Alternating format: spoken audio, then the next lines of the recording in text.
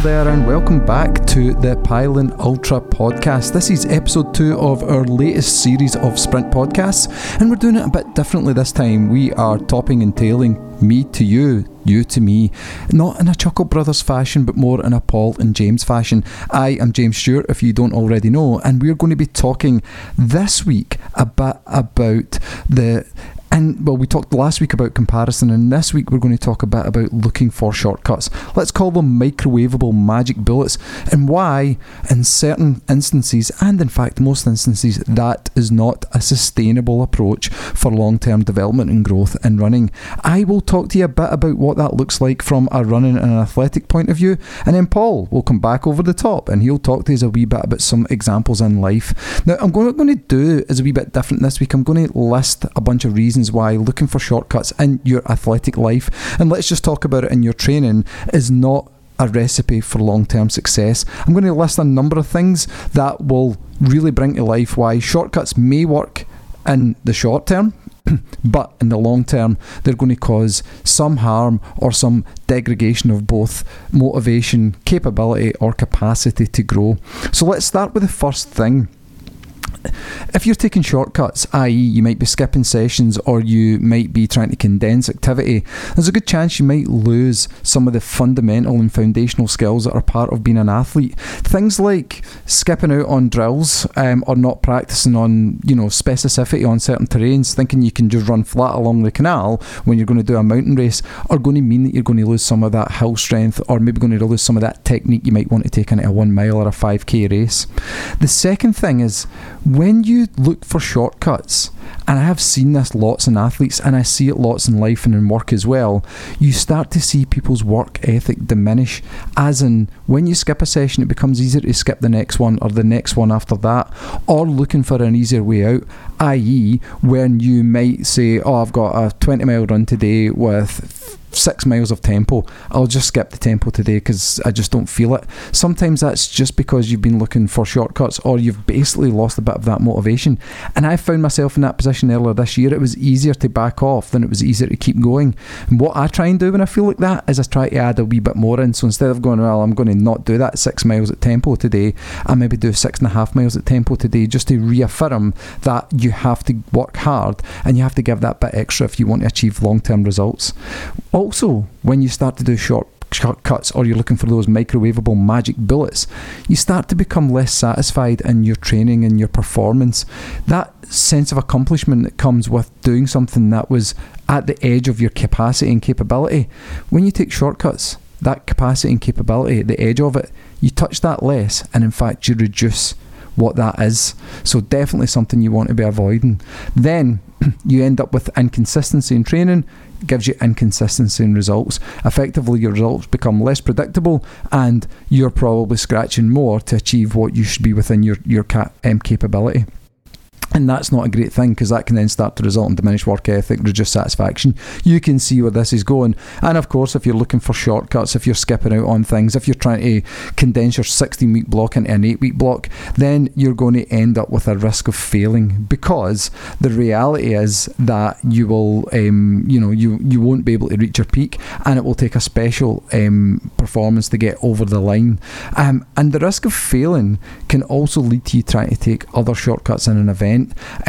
Now, I'm not suggesting anyone listening to this podcast would do that, but we know one of the most obvious shortcuts out there is taking something that will give you performance-enhancing drugs, or we see it often, and we've seen it quite markedly with a pretty famous athlete recently. You might take a shortcut on the course, a literal shortcut as well as a figurative one, and those two shortcuts are probably two of the most dangerous ones out there for athletes. Then there's a bit of a loss of trust as well when you're taking shortcuts, i.e. your coach might not trust you to complete the task at hand, and will be trying to work out ways to motivate you, as in they'll give you 6 sessions in the week and hope that you achieve 5, or you might lose trust in your coach because you're not getting the results you want, and it can affect both of you. And that's something you should think about, and whether that's a formal coach that you might have with Pylon coaching, or whether just someone who's helping, guide and support you. Once you start going into that shortcut space, the motivation for both parties to go after the games and the goals goals kind of diminishes. And all of that will result in reduced growth. You will not become the athlete you could be if you scrimp and scrape at the training you're trying to do, or you look for shortcuts to achieve that. Those microwavable magic bullets will result in you not becoming the athlete you want to be, as I said. Like, for example, you might not become the mountain runner you want to be, you might not have the strength and hills you want to be. If you avoid some of the sessions, as in you've got a hill session but you decide just to do it on the flat or to find a shallower hill, then you'll just not get the specific benefits you're looking for. And you become dependent on good luck getting you over the line. And then the last thing I want to say with shortcuts, and I can't stress this enough, and this is the one thing I want to finish off, if you take nothing away from this, bar what I'm about to say, it's the most important thing.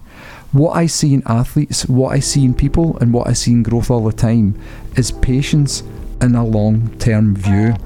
And if impatience results in you maybe trying to go from a 0 to a 70-mile week 1 week, or if impatience means that you think, I've had 3 bad weeks, all I need to do is have an amazing week this week and that'll flatten that out. If you become impatient in your training, it will result in you becoming more prone to trying to find microwavable magic bullets that get you over the line, those shortcuts that will help you, those things that basically try and bypass the long-term strategy and effectively mean that your impatience becomes your impingement. So when you're running, it's often about patience, whether that's in an ultra, starting off at the right pace, whether it's in the training block, building the mileage, the intensity and the workload safety, or recovering adequately. So that's another shortcut we see often, where people compromise on recovery because they've maybe not had the consistency in the earlier part of a block, or just looking for shortcuts all the time can impede the development of the patient mindset, and you become someone who just wants instant results, and the drive to get them can usually result in all the things I've just listed below. Now, that was a bit of a long, you might have to go back and listen to that again. Everything won't apply to you, and I would very much doubt if you tick every one of those boxes, but I would ask you to reflect on, have you found yourself in the mindset of any of these outcomes of microwavable magic bullets? They're looking for shortcuts, and if you have, ask yourself, can you think about them differently and do something differently next time as well? I'm going to hand you over to Paul now, who's going to take you home on this week's podcast.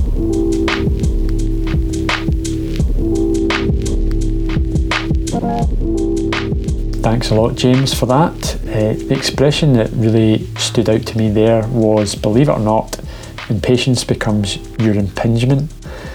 And we see that all the time in training for ultras. People tend to get the bug pretty quickly and want to almost immediately get to running 100 miles without having done the necessary work and learned a lot more about the sport and about themselves. James covered a lot of ground when it comes to training and the athletic life, so I'll leave that for now and talk about how that same seeking of a shortcut happens in our normal life too. Firstly, I think impatience and immediacy is ever present in most parts of our life now, and it's not necessarily our fault or failing, but driven by the way our lives are set up and the zeitgeist of the 20s, everything is so very fast-paced. We consume episodic entertainment in single sittings. We order food from any country, not literally any country, but any style of food, or a loaf and a pint of milk with 3 taps on a phone screen, and we fully expect the door to ring in less than 30 minutes. We send emails and WhatsApp messages, and we assume that there's something wrong if we don't get an immediate reply. We want to be living the perfect life by the age of 30. We don't save for bigger purchases anymore. We buy now and pay later if we have to. There's just no reason for us to wait for anything anymore. In the words of the great Glaswegian Billy Connolly from many years ago, and I'll butcher this, I haven't said it exactly as he said it, but we want some of that, plenty of this, and all the fucking that. And pay attention, because my demands will change by tomorrow. And I know that was part of a comedy routine, but there's a serious edge to that too. We feel shortchanged when things aren't happening as fast as we want them to. We want and expect more because we've convinced ourselves that these things are the route to happiness. And when we realise it's not, we just wait for the next desire to build in us, if we ever have to wait at all. I also think we carry a weight of expectation to be successful, and we've happily welcomed those measures into our daily lives. success has become more important than happiness, and that gap seems to be ever widening. And I think many of us see success and happiness as being the same thing, and they're really not. So with such a focus on success, it's inevitable that we look for shortcuts to get us there quicker, easier, and because we think we'll be happier when we do get there. We crave shortcuts. We're fascinated by child superstars or people who'd made it to the top by the age of 20. We love lists and sound bites and snapshots. We search Google for 7 ways to succeed in life or the top ways to get the job of your dreams. We buy well-packaged courses or tutorials on how to earn 6 figures in 6 months, or we buy thousands of followers on Instagram to become that influencer who everyone loves. But deep down, and maybe it's really deep down, we know there's no quick route to happiness, and that's a problem with shortcuts. Trying to achieve your dreams or goals fast rarely works. Shortcuts won't take you to where you really want to be. They'll take you somewhere quickly, but you're likely to get stuck, and then all you'll do is look for more shortcuts. So what exactly is a shortcut? Now, I've thought about this quite a lot, maybe too much, and it's really not that complicated. It's cutting corners. And when you cut corners in life, maybe with your career or how you parent or with the friendships and the relationships that you form, they actually take you off track. And whilst you might get that initial feeling of progress, they come with a cost too. Now, these might be small, but everything has a cost, be it ethical, emotional, financial, or even moral. So what are you willing to trade of yourself to take a shortcut? And just to add to the long list of analogies in this episode, it's like building a house. If you take shortcuts from day one when you're laying the foundations, you might end up with a house that's ready sooner, and on the face of it, it's cost you less. But you've eaten into the integrity of the building, and at some point in the future, that shortcut debt will have to be repaid. So maybe instead of investing time looking for the shortest route to success or to whatever you think it is that's going to make you happy, invest time and energy in preparing yourself. Reflect on your behaviours. Here's a few questions you might think about asking yourself. The first being, how do you deal with shortcuts? And what would you do if something opened up to you, but you had to accept a moral cost that only you'd know about? There's some good examples you could think about, but I'll leave that open for the moment. The second is, how can you strengthen your foundation? Is that about deliberate practice, consistency, and patience? And then the third is, what can you start doing now? What long-term habits could you develop? Which ones are not serving you well? I think we could all do with focusing more on working hard, on prioritising being the best you can be over just being successful. It's about showing up. Achievement shouldn't be the goal itself, but a reward for your effort.